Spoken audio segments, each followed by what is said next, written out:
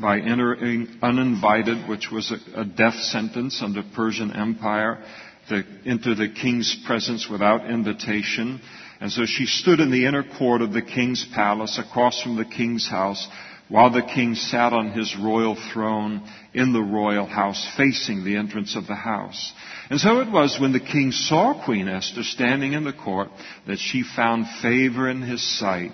And the king held out to Esther the golden scepter that was in his hand, and Esther went near and touched the top of the scepter. So this was a means by which she was invited into his presence, and she acknowledged his grace in allowing her to come in uninvited. And the king said to her, "What do you wish, Queen Esther? What is your request? And it will be given to you up to half the kingdom." All right. So everybody can just go for Queen Esther. Because up to this point in time, she doesn't know whether she's going to have his favor, what he's going to do, off with her head, or impale her on a stake, which was the Persian way of killing people, or executing them. And so he comes in, and she was uncertain as to what would be his attitude toward her, because though she was the queen, it had been 30 days since she had been in the presence of the king. She didn't know if that was just whatever might be going on related to the king, or he's displeased with her. And so he's obviously in a perky mood. Well, can you talk about Persian kings as being perky? I don't know. But he's in a happy mood here. And he asks her, he knows that she has risked her life by coming into his presence this way. So he knows that she isn't just popped into the office, that she has a request, and it must be significant for her to put her life in danger in this way. And so he asks her what her request is, and then tells her ahead of time that he will grant it all the way up to anything and everything up to the point of allowing her to have his position in the kingdom. So this is, not door number 1, door number 2, or door number 3. It's all the doors and the whole Persian Empire that she can ask for. And so the king gives her this invitation, and basically a invitation to pray big. Ask whatever you want. And so Esther answered, "If it pleases the king, let the king and Haman come today to a banquet that I have prepared for him." So she invites the king, Ahasuerus, and also Haman to come to this banquet. She does not address the issue while he is in that public setting. This is tremendous wisdom on her part, and without a doubt the Holy Spirit involved. So he's got a lot of attendants in the room. Some of them may very well be strong supporters of Haman, who she's about to expose. And if she kind of blurts this whole thing out in this public setting, it could be very uncomfortable for him, put him in an awkward place where he's making a decision in public rather than being able to deal with it privately. And so she's going to invite him to a more private place with Haman to accuse him face to face. So tremendous wisdom in how she sets things up. And then the king said he accepts the request. I mean, it was considerably less than half the kingdom. And so he said, "Bring Haman quickly, that he may do as Esther has said." And so the king and Haman went to the banquet that Esther had prepared. Now, Haman has to be thinking, blue skies, nothing but blue sky. To be invited to be the sole guest at a meal with the king and queen, most powerful man in the world at that time, was a indescribable honor. So he has to just feel his whole future is secure. Everything is great. He's not only loved by the king, but also by the queen. And so this is going to really, puts him in that kind of thinking when really nothing could be further from the truth. And things are going to turn pretty quickly, which reminds me of another song. What a difference a day makes. 24 little hours. Things are going to move quick for this man. But it all appears to be something different at this point. And so Esther then answered At the banquet of wine, rather, at verse 6, the king said to Esther, "What is your petition? And it will be granted to you. What is your request? Up to half the kingdom, it shall be done." Same invitation. And then Esther answered and said, "My petition and request is this. If I have found favor in the sight of the king, and if it pleases the king to grant my petition and to fulfill my request, then let the king and Haman come to the banquet which I will prepare for them, and tomorrow I will do as the king said. I will make my request known." There is considerable bravery on her part. Men like Ahasuerus, they weren't used to they're men of business. Get this thing going. I've got a lot on my plate and a lot of important things that I'm doing. I'm overseeing 127 provinces that reach all the way from Africa into India. And so I can't be doing these banquets every day. But she makes the request for a banquet the following day. Now, what she knows, all it appears, we aren't given an explanation in the passage. All she knows is what is in her thinking to do. God is very much involved in all of this. How much she realizes of it, she realizes that we don't really know. But God is up to a very big picture here. He's not only going to rescue the Jews from destruction, but he also wants to put Mordecai, her cousin and kind of her guardian, into the position of Haman, make him the second most powerful man in the Persian Empire.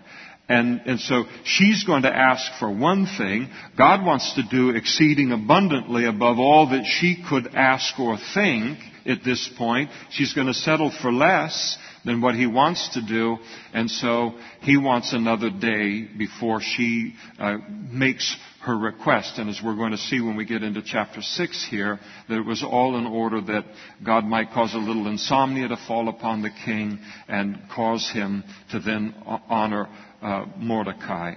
And so this was the request that she made, and then Haman went out that day joyful and with a glad heart. So he leaves and says, "Wow, I got to be in a feast with the king and the queen all alone, and they're going to do this again tomorrow." And as he's making his way from the palace to his home, he saw Mordecai in the king's gate, and Mordecai did not stand or tremble before him. So this guy not only isn't bowing down to Haman at this point, why would you? He's already decreed the death of you and your people. Mordecai doesn't even get up out of his chair, doesn't even acknowledge him. And so he was filled with indignation against Mordecai, ruined a whole day for him. And nevertheless, Haman, he restrained himself and went home, and he sent and called for his friends and his wife Zeresh. And when Haman told them of his great riches, the multitude of his children, everything in which the king had promoted him. So this guy has an eye problem, doesn't he? I, me, my, all the way through to a sickening degree, and how he had advanced above all the officials and the servants of the king. So I don't know how everybody's sitting there, making their way through this brag fest. And moreover, Haman said, "Besides, Queen Esther invited no one but me to come and dine with the king, come in with the king to the banquet that she prepared, and tomorrow I am again invited by her along with the king." And so this is, again, it's just a tremendous thing to have happen. He couldn't wait to get home and to report it. And yet, he said, all of this avails me nothing. All of his joy is completely destroyed as long as I see Mordecai the Jew sitting at the king's gate, disrespecting him. So again, we see the power of malice to destroy a person's joy. What it can just, this gigantic mountain of things over here, and it's completely wiped out by a little pebble of malice or ill will toward another person here.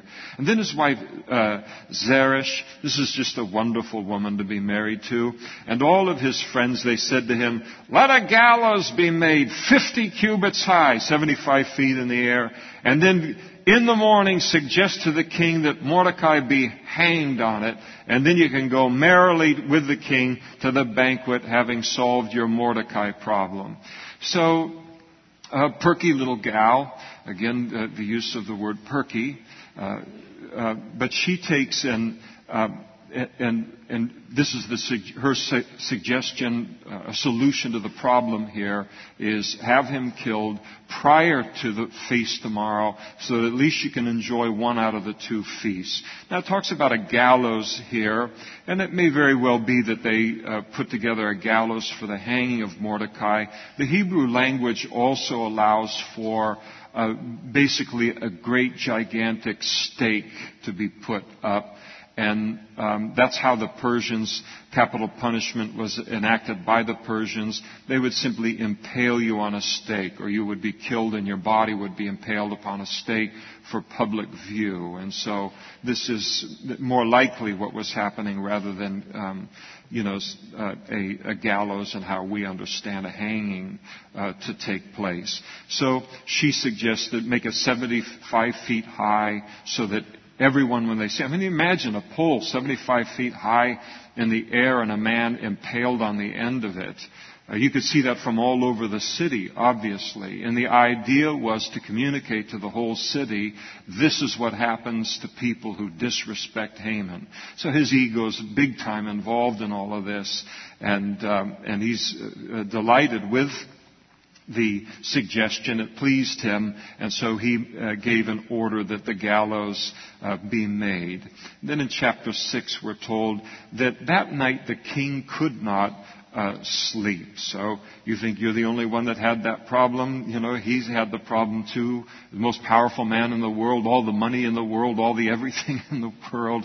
And who knows what he would have been willing to pay for a good night's sleep. But this is a supernatural inability to sleep that's going on here. God's not letting him sleep. So we look at the whole world today and we see, we've got this thing over here and this big ruler over here and then this guy over here and he's got so much power and are they going to push the button over here and then this and that, and we wonder, and can, have sleepless nights of our own related to the leaders of the world and sometimes their corruption and ruthlessness. You say, how in the world can God get through to them? God can just give them a sleepless night.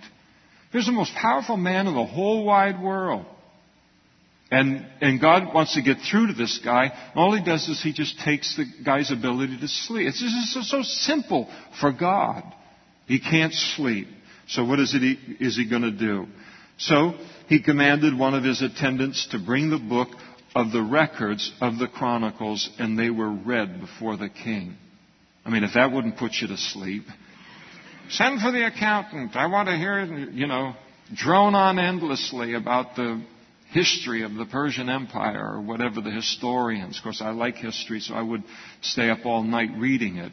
But so he brings in what is probably about the most tedious information to see if he could nod off, and it doesn't happen. Or maybe he's just, he is unable to sleep, and he figures what some of us do, and that is you just say, well, I might as well get some work done. So he decides to get some work done. Now, in all of this is the fingerprints of God. Again, in the book of Esther, there's no mention of God by name, and yet he's obvious all the way through the passage once we realize what's going on in the book. It wasn't like this guy didn't have options when he couldn't sleep. He could bring in musicians. He could bring in one of hundreds of concubines. He could order the chefs to make whatever meal he wanted. He could do anything in the whole wide world he could do. And yet he calls for the historical record of the policies of the Persians to be read to him. And there's a reason for it. God is just sovereignly, providentially at work in all of this. And so it was found, they're doing the reading, and they found that it was written that Mordecai had told of Bigthana and Teresh, two of the king's eunuchs, the doorkeepers, who had sought to lay hands or to assassinate King Ahasuerus. And we read about that earlier in the book. So what are the odds that the Persian historian is going to grab the book off the shelf that has to do with Mordecai informing on these two men and saving the king from assassination. And yet that's exactly what's happening. God just ka-chunk, ka-chunk, ka-chunk. I call this the Lord's fingerprints. He leaves His fingerprints all over the situation. Sometimes we don't see it and recognize it till later. But that's what's going on. And then the king, he asked, he said, what honor or dignity has been bestowed on Mordecai for this? Now, under the Persian, historically related to the Persians and the Persian Empire, they were very, very good at rewarding loyalty toward the Persian Empire. It was always noted and it was always rewarded in order to encourage loyalty toward the empire. So here when he says what honor or dignity has been bestowed on Mordecai for this, he's expecting an answer to this. And the fact that nothing was bestowed upon him is going to be a shock to him. This is a tremendous oversight. But again, God is at work in all of it because God has a bigger plan that He's working on here. And the king's servants who attended him said, nothing has been done for him. And so the king said, who is in the court? Who has showed up for work early this morning into the palace? And now Haman had just entered into the outer court of the king's palace. So what are the odds of this? So no reward was given to him when reward ought to have been given to him, and it was the custom of the Persians. And then who's the first person to show up for work in the morning? Not under a motivation of, all right, I want to make the Persian Empire the greatest empire in the history of the world and all this kind of thing. He showed up early because he wants to pitch the idea of impaling Mordecai on a stick before the king's schedule got too busy. So that's his motivation for coming in early. But again, God is at work in the whole situation, ruling it and overruling it for His purposes. And so Haman came in to the palace to suggest that the king hang Mordecai on the gallows that he had prepared for him. So that was all prepared now for the death of Mordecai, so we can get that over and I can enjoy this banquet today. And the king's servant said to him, Haman is here, and he's standing in the court. And the king said, let him come in. And so Haman came in, and the king said to him, what shall be done for the man whom the king delights to honor? And of course, Haman, so self-absorbed, he thought in his heart, who would the king delight to honor more than me? So he thinks, wow, what an open door. He is allowing me to write my own ticket in terms of the king showing honor to me. So he's going to just add layer upon layer upon layer of how a king could lavish favor upon someone someone thinking that it's all going to happen to him. And so Haman answered the king, and he said, for the man whom the king delights to honor,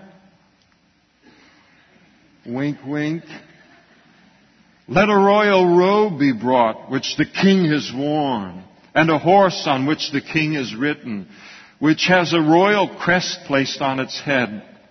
And then let this robe and this horse be delivered to the hand of one of the king's most noble princes, that he may array the man he may array the man whom the king delights to honor, and then parade him on horseback through the city square and proclaim before him, this shall be done to the man whom the king delights to honor. So, this guy's just got the whole thing worked out. Just coming right to his mind, too, And the king said to Haman, hurry, take the robe and the horse as you've suggested, and do it for Mordecai, the Jew, who sits within the king's gate. Leave nothing undone of all that you have spoken. He just had to go into shock.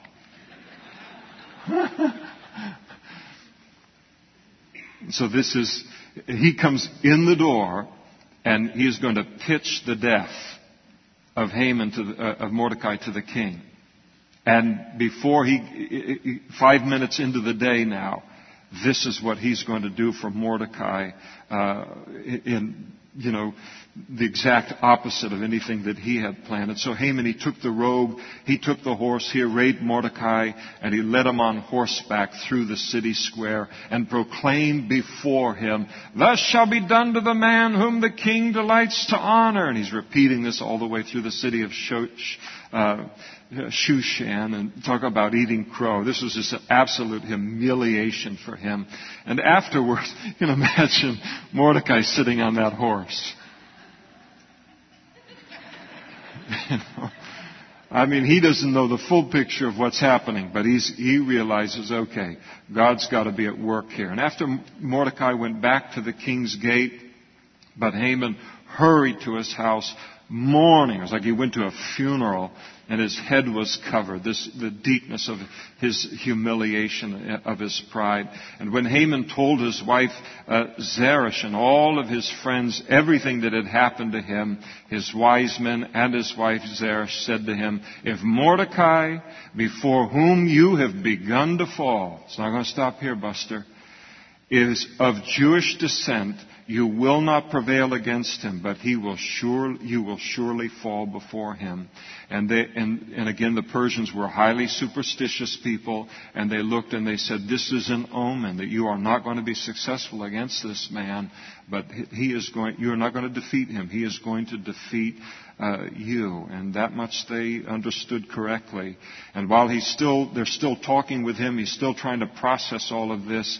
Time for the banquet. The king's eunuchs came, and they hastened to bring Haman to the banquet which Esther had prepared.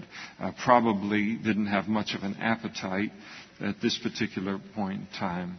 And so the king and Haman went to dine with Queen Esther. And on the second day at the banquet of wine, the king again said to Esther, so he's probably pretty curious at this point, "What is your petition, Queen Esther? It shall be granted to you. And what is your request? Up to half the kingdom, it shall be done." And then Queen Esther answered and said, "If I have found favor in your sight, O king, and if it pleases the king, let my life be given me at my petition and my people at my request." All of a sudden, whoa, warning, the warning bells are going off here. What? "For we," speaking of herself and her people, she says, "we have been sold, my people and I, to be destroyed, to be killed, and to be annihilated. If we had just been sold as male and female slaves, I would never have approached you. I'd have held my tongue, although the enemy could never compensate for the king's loss." In other words, if my people in your kingdom weren't scheduled to be executed, but merely to be sold as slaves into other parts of the world, that would still represent a significant loss to the kingdom of Persia, as is the loss of godly people to any nation that loses them and produces an exodus of God's people out of that nation. That nation is far poorer as a result of that. And so she said, if it had been anything less than annihilation, then I would never have approached you. And so King Ahasuerus, he answered, and he said to Queen Esther, "Who is he and where is he?" Sitting right here. "Who would dare presume in his heart to do such a thing?" So he's not putting 2 + 2 together at this point. The decree that he signed and he allowed, and the Jews and her. He doesn't know that she is a Jewess. And so he's confused. He wants elaboration. And I wonder how much Haman was getting at that particular moment in time.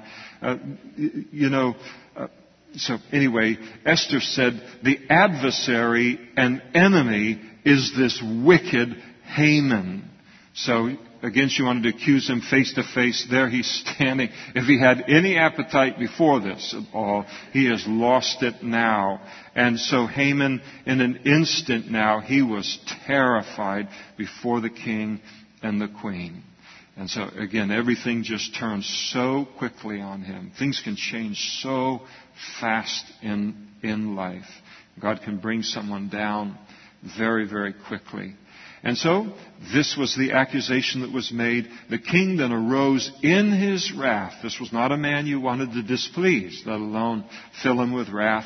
So in his wrath, he arose from the banquet of wine. He goes out into the palace garden and probably not so much to cool down. He's not that concerned about that as the most powerful man in the world. But it's probably all, he's trying to wrap his mind around what's just happened. And he realizes that he signed a decree that had been proposed to him by Haman without identifying the people that he was sending to annihilation. And now he realizes his part in a very foolish thing and how he has sentenced his own queen to death as a result of this. So he's guilty for his own part, but Haman was very, very skillful in his manipulation and how he presented things and what facts he added and facts he left out in order to secure this decree. He's getting his mind around all of this and trying to figure out what's the implications of what I've just heard here. And meanwhile, in the palace, Haman stood before Queen Esther, pleading for his life.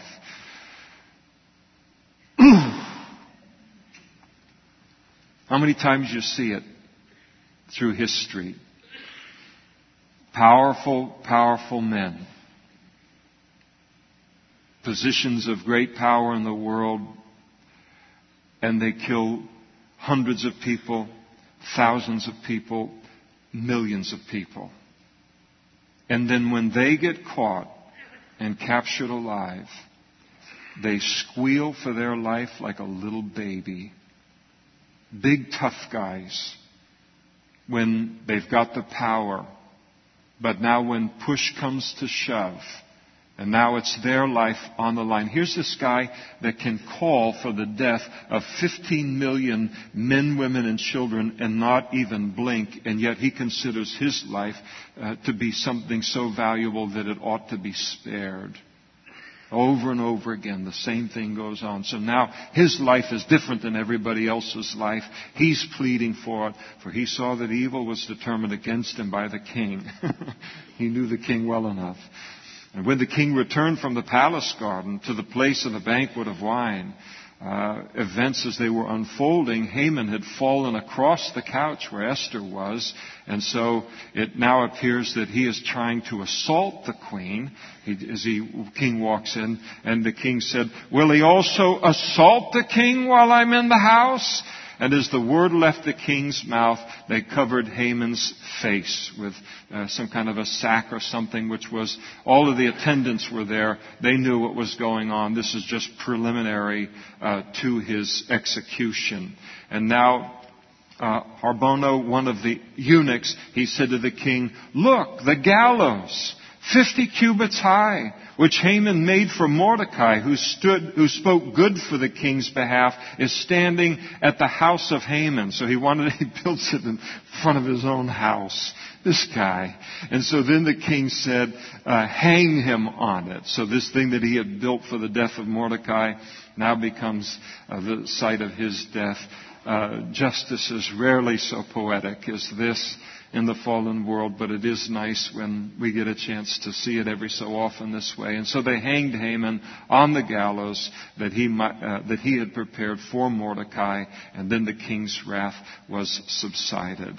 And then on that day, King Ahasuerus gave Queen Esther the house of Haman. And so Haman had sought to confiscate all of the property of the Jews, and so now all of his property, all of his very significant wealth is given over to Queen Esther, and so this was given to her. And Mordecai came before the king, for Esther had told how he was related to her. So we're a blood relationship. And so the king then took off his signet ring, which he had taken from Haman. He gave it to Mordecai, and Esther appointed Mordecai over the house of Haman. So a lot happens here in verse 2. Mordecai is promoted into the position of Haman. Again, this is significant what God wanted to do. He wants to protect the lives of the Jews. He's going to take care of that. But he also wanted the queen and the prime minister of the Persian Empire at this time to be Jewish. And so this is accomplished. And then with this great kind of estate and wealth and everything that belonged to Haman, Esther, she didn't want to, be bothered with the details of that. And so Mordecai was appointed to oversee that. And now Esther spoke again to the king, fell down at his feet, and implored him with tears to counteract the evil of Haman the Agagite and the scheme which he had devised against the Jews. So the death of Haman hasn't done anything to solve the decree that went out for the destruction of the Jews at the end of that year. So, and a decree of the Medes and the Persians could not be altered. Once a decree was given, it's silly to have a means of establishing law that you cannot change a bad law, but that's the way that it was with him. So this law had been enacted, and now they can't just say, we're going to retract that law, but somehow the survival of the Jews has to be assured in some way. And so this is the problem. The Haman problem's been solved on an individual level, but now the problem of rescuing the Jews from this sentence of death. And so the king then held out the golden scepter toward Esther. Esther arose and stood before the king, and this is her proposal and request for a new decree to be given to save the Jews. And she said, if it pleases the king, and if I have found favor in his sight, and the thing seems right to the king, and I am pleasing in his eyes, let it be written to revoke the letters devised by Haman, which he wrote to annihilate the Jews who were in all the king's provinces. For how can I endure to see the evil that will come upon my people, or how can I endure to see the destruction of my countrymen? And so King Ahasuerus said to Queen Esther and Mordecai the Jew, indeed, I have given Esther the house of Haman, and they have hanged him on the gallows because he tried to lay his hand on the Jews. And he said, you yourselves now write a decree concerning the Jews as you please in the king's name. Seal it with the king's signet ring. For whatever is written in the king's name and sealed with the king's signet ring no one can revoke. So he basically says, you're right, there is a dilemma here, there is a problem. I will leave it to you to put together a decree as best as you know how that will circumvent and undermine the previous decree. And who better to give that authority to than to Jewish people themselves. And so the king's scribes were called at that time in the third month, which is the month of Sivan, on the 23rd day, and it was written according to all that Mordecai commanded to the Jews and the satraps, the governors, and the princes of the provinces from India to Ethiopia, 127 provinces in all, to every province in its own script, to every people in their own language, and to the Jews in their own script and language. And so they send this decree out, and we're going to see a little bit more about what the decree said, but it is sent out now, and the timing of this that's given to us in verse 9, the Jews are going to receive this new decree in their provinces 9 months before the annihilation date. So a very significant time to prepare for the ramifications of the first decree. And he wrote in the name of King Ahasuerus, sealed it with the king's signet ring, and he sent letters by couriers on horseback, riding on royal steeds, bred from swift steeds. So these are royal horses, bred from swift steeds. And by these letters, the king permitted the Jews who were in every city to gather together and to protect themselves.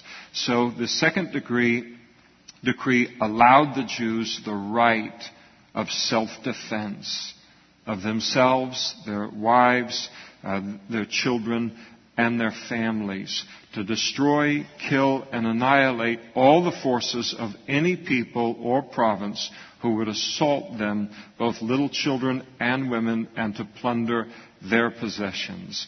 And on one day, in all of the provinces of Ahasuerus, on the 13th day of the 12th month, which is the month of Adar. And so now the Jews are given the right of self-defense. In the face of this attack on that day, the king could not, in light of the law of the Medes and the Persians, retract the original, document. And so this was the best that could be done under the circumstances. And so a copy of the document was to be issued as a decree in every province and published for all people, so that the Jews would be ready on that day to avenge themselves on their enemies. And the couriers who rode on royal horses, they went out, they hastened and pressed on by the king's command, and the decree was also issued in Shushan, the citadel, the capital. And so Mordecai went out from the presence of the king in royal apparel of blue and white, and a great crown of gold, a garment of fine linen and purple, and the city of Shushan rejoiced and was glad. We remember earlier in the account that the people of Shushan, when the original decree went out, they were horrified. Not just the Jews, but the Gentiles. And the Gentile is a non-Jew. So everyone was horrified by the content of that decree. And now with this new decree being sent out and Mordecai being elevated to the position of prime minister or whatever, vice president, in the Persian Empire rather than Haman. The whole city was excited about it. Needless to say, the Jews were very excited. They had light, and that is kind of a happiness, speaking of happiness, and their heart was lightened because of the decree. They had gladness, joy, and honor. And in every province and city, wherever the king's command and decree came, the Jews had joy and gladness, a feast and a holiday. Then many of the Jews of the land, or people of the land, became Jews because fear of the Jews fell upon them. So this was great excitement to receive this decree. You can imagine, put in the place of the Jews, the Persian Empire, and now here comes this opportunity to defend ourselves and to defend our families. And so the fear of the Jews fell upon the Persian people in those provinces. So the Persian people, being a superstitious people, and in this case they're correct in understanding that somebody's up to something here that isn't human. And they recognize that these Jews, in light of these circumstances, these Jews have a God that has started to knock over the first domino, and this thing is going. So whoever this God is, who is working this thing, an impossible thing, backwards for the Jewish people, then this God is really something. He's greater than any of the gods that the Persians are worshiping, and so the fear of the Jews fell upon them as a result of that. We'll see a little bit later that many Gentiles, many Persians, then put their faith in the Lord because of His work on behalf of the Jews. They looked at it and said, what am I doing worshiping these false gods that I'm worshiping over here when I can worship a God who will take care of me the way that this God takes care of the Jews? And so they became converts to Judaism and following the God of the Bible. So here the Jews are, they're organizing themselves against attack. They're doing all the logistics, everything that needs to get put into place, everything that they could naturally do. But God adds to the whole scene a supernatural fear upon the people of coming against the Jews. So that the people who do ultimately on that day fight against the Jews, they're fighting even through the fear that God is putting in their hearts not to do this thing. These are severe anti-Semites who are ultimately going to die on that day. But it wasn't because God didn't try and bring them to reason before that happened. In chapter 9. On the 12th month, that is the month of Adar, on the 13th day, the time came. So here is the day for the king's command and his decree to be executed. On the day that the enemies of the Jews had hoped to overpower them, and instead the opposite occurred, that the Jews themselves overpowered those who hated them. How many times has this been repeated in history?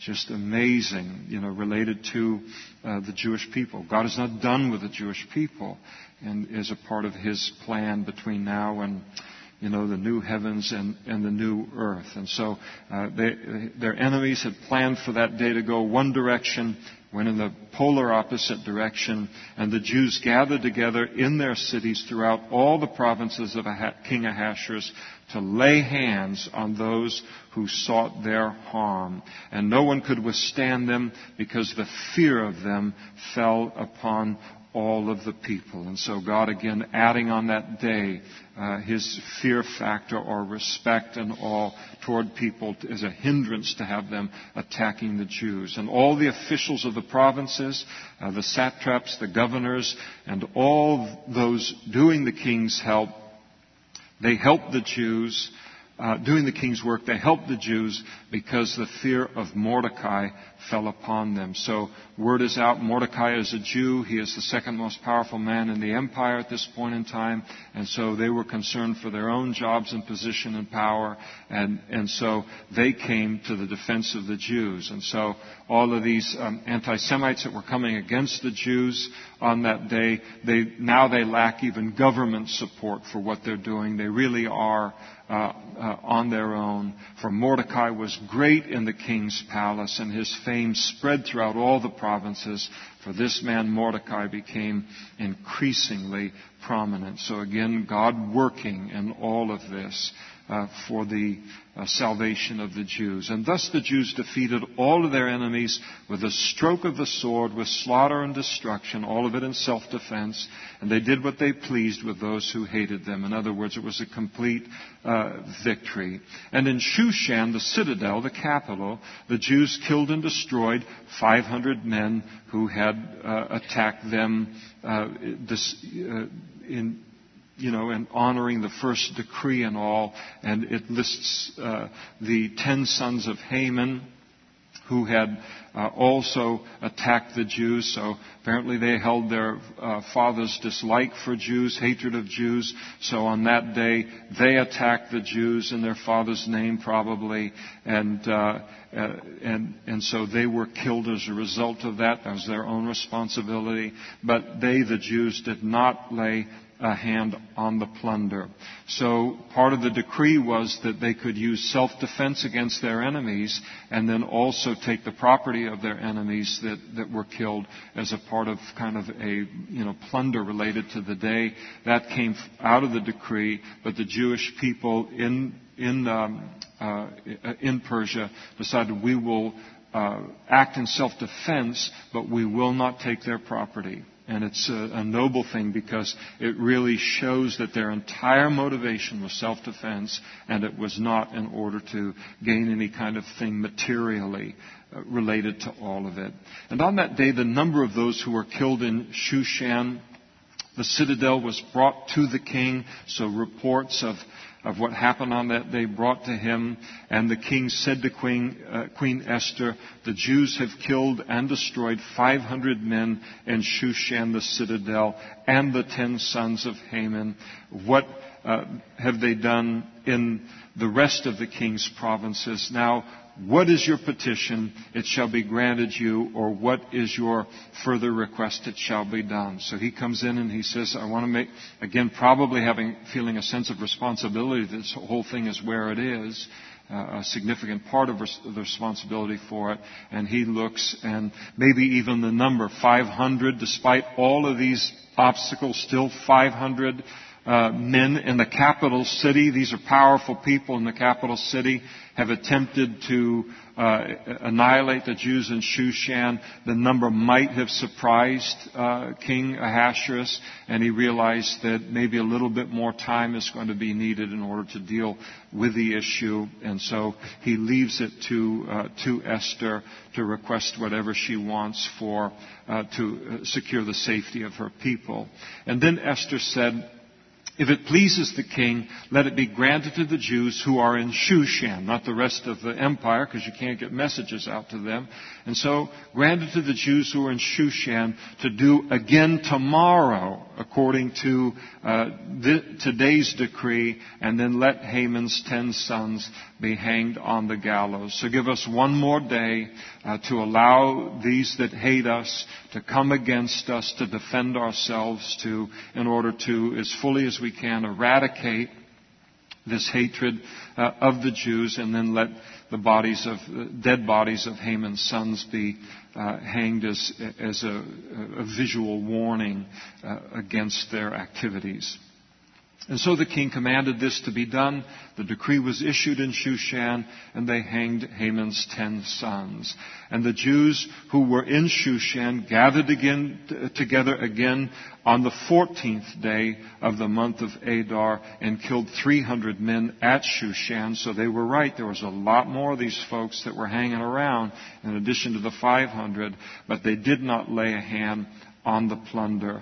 And the remainder of the Jews in the king's provinces throughout the empire, they gathered together and they protected their lives and had rest from their enemies and killed 75,000 of their enemies. But again, they did not lay a hand on the plunder. This was all self-defense.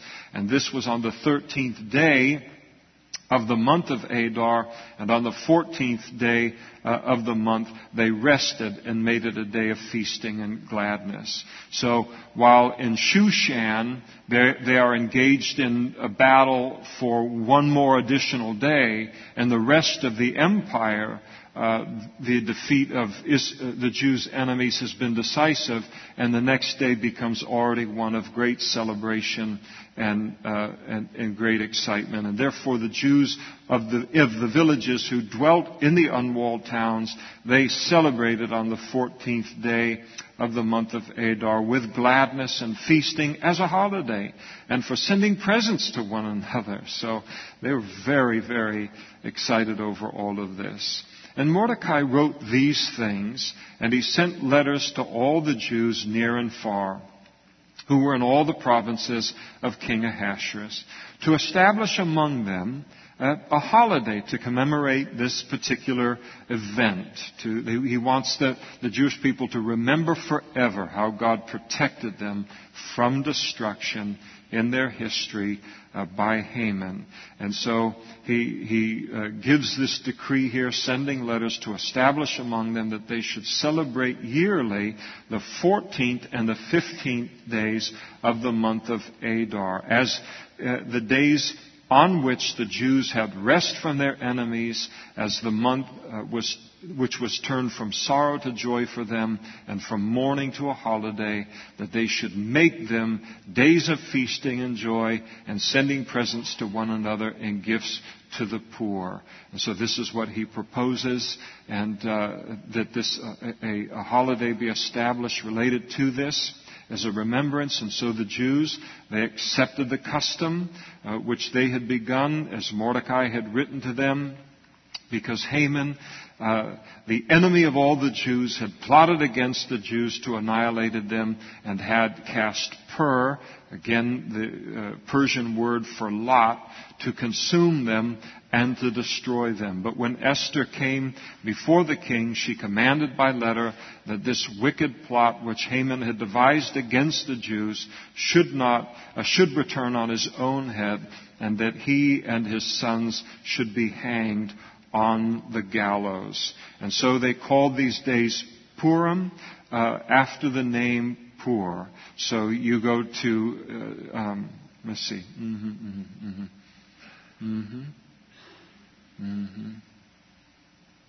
Okay, let's go a little bit further before we go into that.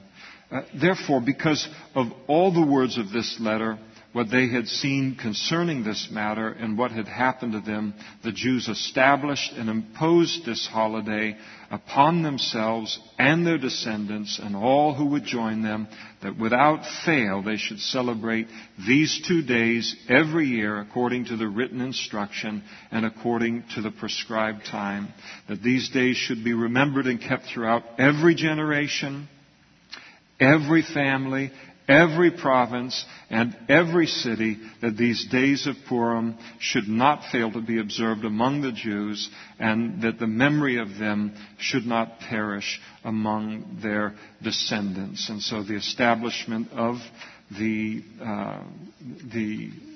holiday or the festival of Purim, and then we get an idea where it is that the name came from and came out of the event and out of, again, the Persian name for the casting of the lots. And so no matter where the Jews were, anywhere in the land, anywhere in the whole wide world, every generation, no matter who, no exceptions and all, the decree went out that this would be the agreement of the Jewish people that this is going to be a perennial feast or festival that we're going to keep.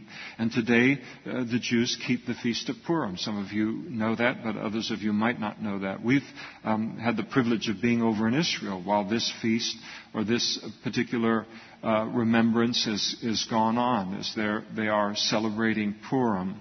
And it is quite a celebration. It is a 2-day celebration.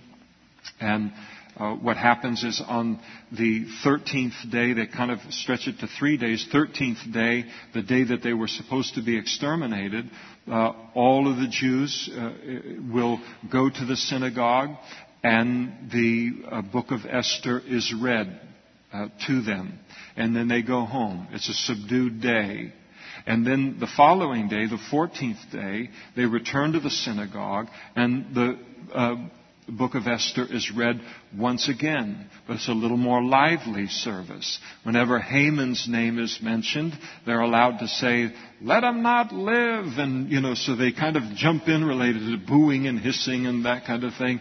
And then every time that Mordecai's name is mentioned, there's kind of something good is said. So very much an interactive reading of the book of Esther that goes on.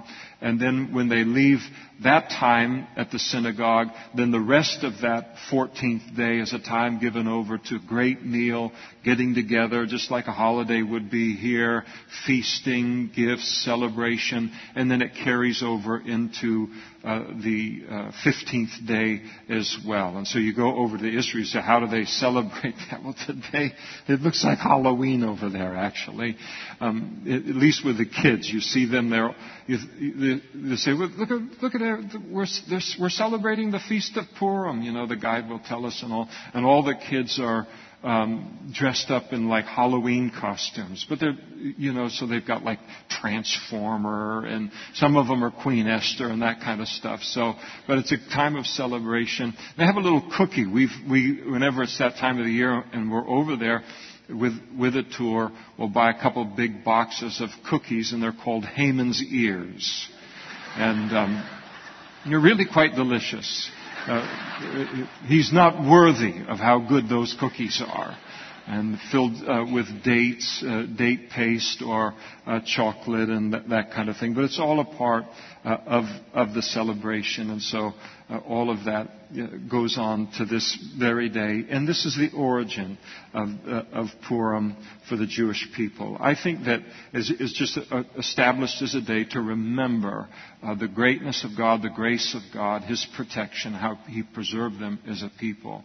I really like what Warren Wiersbe says about these days of Purim and how a Christian can view them, and I think it's very helpful. So I'm going to read you a short paragraph from his book. He said, while Purim is not a Christian festival, Christians certainly ought to rejoice with their Jewish friends, because every spiritual blessing we have has come through the Jews. The Jews gave to the world the knowledge of the true and living God, the Scriptures, and the Savior. The first Christians were Jewish believers, and so were the first missionaries. Jesus was a Jew who died on Passover, a Jewish feast day, rose again from the dead on another Jewish holy day, the Feast of First Fruits. The Holy Spirit came from heaven upon a group of Jewish believers on a Jewish holiday, Pentecost. Salvation is from the Jews, quoting John 4:22. If there had been no Jews, there would be no church. And so it is a good festival to celebrate and to look at even as a Christian, and this great deliverance of the Jews by the Lord, and to join in with any Jewish people in celebrating that particular day. So beautiful how all of it came together, and that's why it exists today. And then Queen Esther, the daughter of Abihail, with Mordecai the Jew, wrote with full authority to confirm this second letter about Purim, and Mordecai then sent letters to all the Jews, and so now it's kind of officially, with Queen Esther's approval here, now it goes out to the 127 provinces of the kingdom of Ahasuerus with words of peace and truth to confirm these days of Purim at the appointed time as Mordecai the Jew and Queen Esther had prescribed for them, and as they had decreed for themselves and their descendants concerning matters of their fasting and lamenting. And so the decree of Esther confirmed these matters of Purim, and it was written in the book. And so the formal establishment of the feast. And then a summary now of all we need to know about the reign of King Ahasuerus related to Mordecai, at least from a biblical standpoint, is included here in these 3 verses. And King Ahasuerus, he imposed tribute on the land, taxed the land and taxed his whole kingdom, and on the islands of the sea. So whether it was a land-based part of his kingdom or island-based, he taxed them. There are many who believe that this system of taxation was established in the Persian Empire under the influence of Mordecai. Now, we're mortified by taxes, and so how can this be a good thing? Well, in the ancient times, ancient empires, including the Persian Empire, they fed their coffers, their means of income, and sustaining their empire and enlarging their empire came basically through conquest. And so the defeat of other people, stripping them of their wealth, subjecting them, using them as slave labor, whatever it might be, to further the greatness of the empire. And so this was characteristic of ancient empires.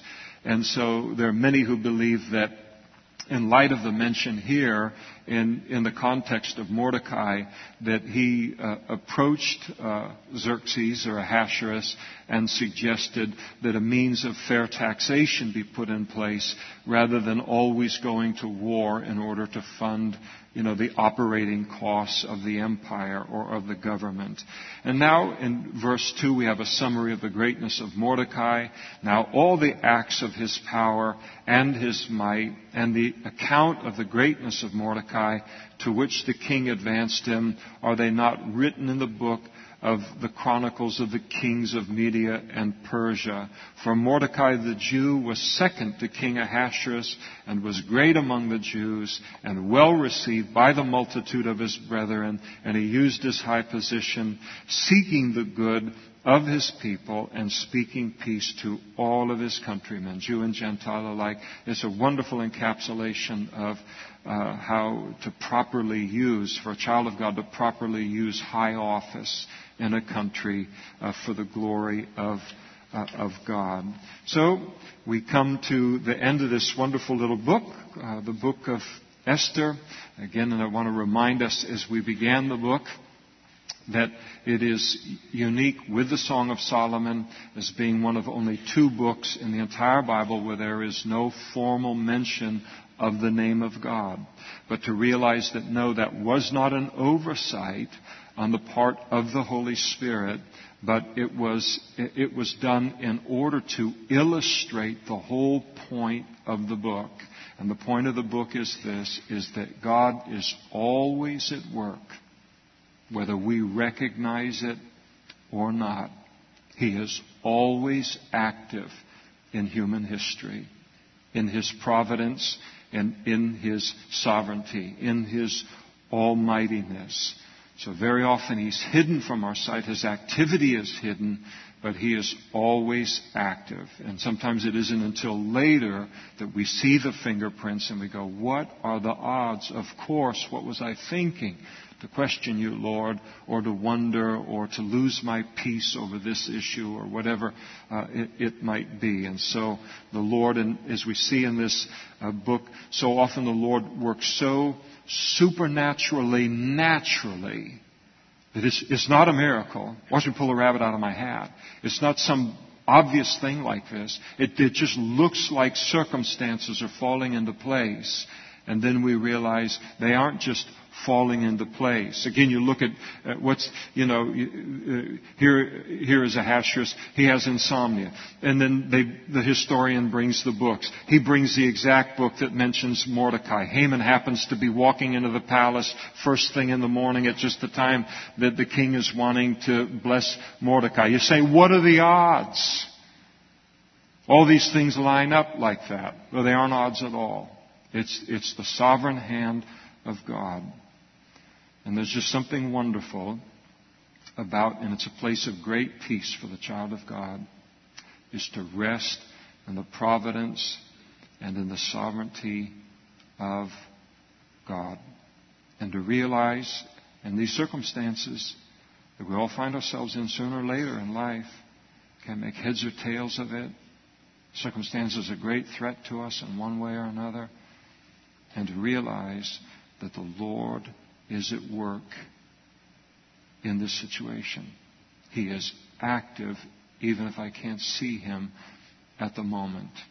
And that what He is doing is a good thing. And maybe we'll get a chance to see that in this life or maybe the life to come. And to me, the book of Esther is this wonderful illustration of that very, very famous verse in the New Testament, the promise of Romans 8:28. And we know that all things work together for good. God is working all the time related to His people.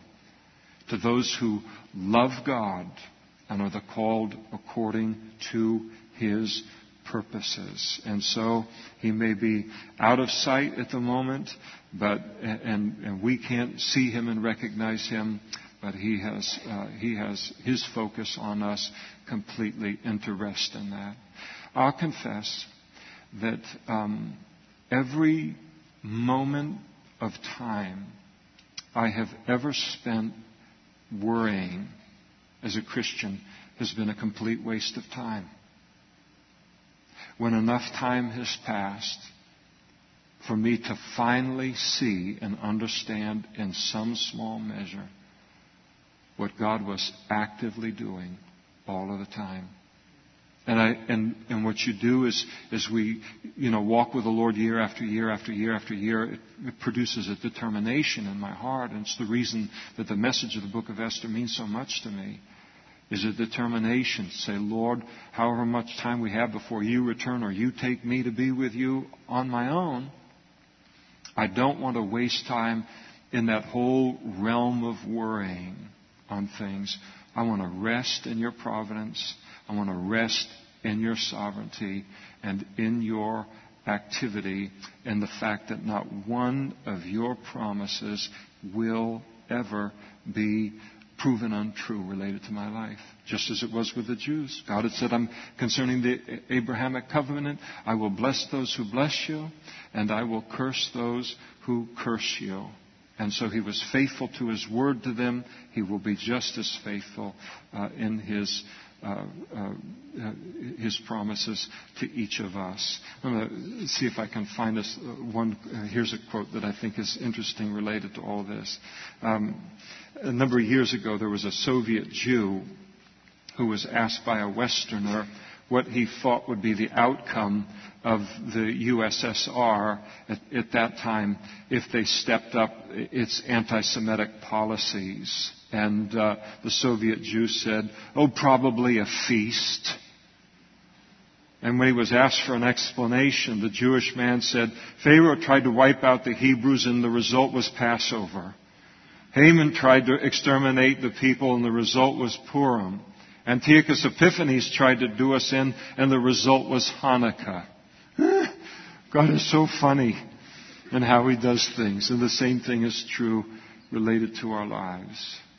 I just wanted to just settle before we head out and grab our kiddos and head to the car and head out into the night and into the week. The situation that is going on in your life. And if all is quiet on the Western Front, then praise the Lord. Just remember it for a future day. God is in control.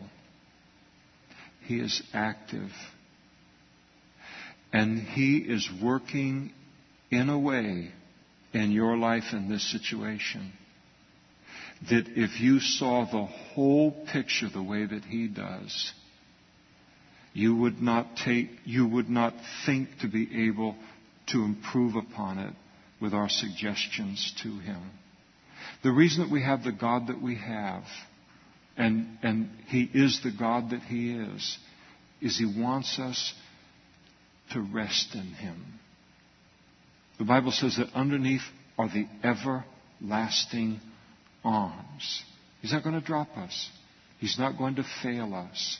And so the beauty of the message of this passage, the Bible says concerning God's ways as opposed to our ways. I never say it in prayer. I'll probably do it tomorrow now.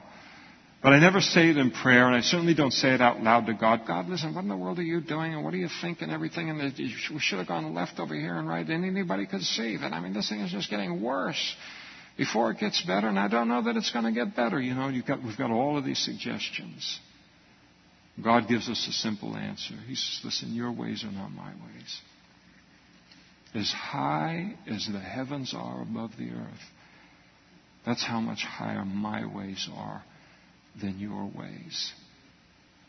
And that's all we need to know. And then to sit down, take a deep breath, and allow Him the time to show that that is the truth about the situation that we're in. And He will prove it to be so. Let's stand together and we'll pray.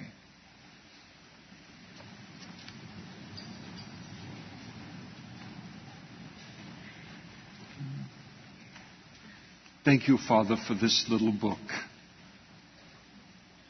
Thank you for what it does in our lives. Thank you for how it warms our hearts. It does such a beautiful, devotional and relational thing inside of us. We thank you that you are the same yesterday, today, and forever. And Lord, as your people in this little church and this community, from this room, we give you praise for our comparatively little experiences compared to this history of the Jews. But the times that you have stepped in, the times where we thought you were not active, that we were in a free fall, and then to be able to look back and see that what you were doing was much larger than we could have imagined and far more beautiful and far greater than anything we could have ever suggested to you or imagined. We thank you for being our God. And we thank you and ask you tonight to give in each one of our hearts, as is needed, a supernatural ability to rest in you, to be all of this in our lives and in our situations. Not only today, but for the rest of the days of our pilgrimage. And we ask these things in Jesus' name. Amen.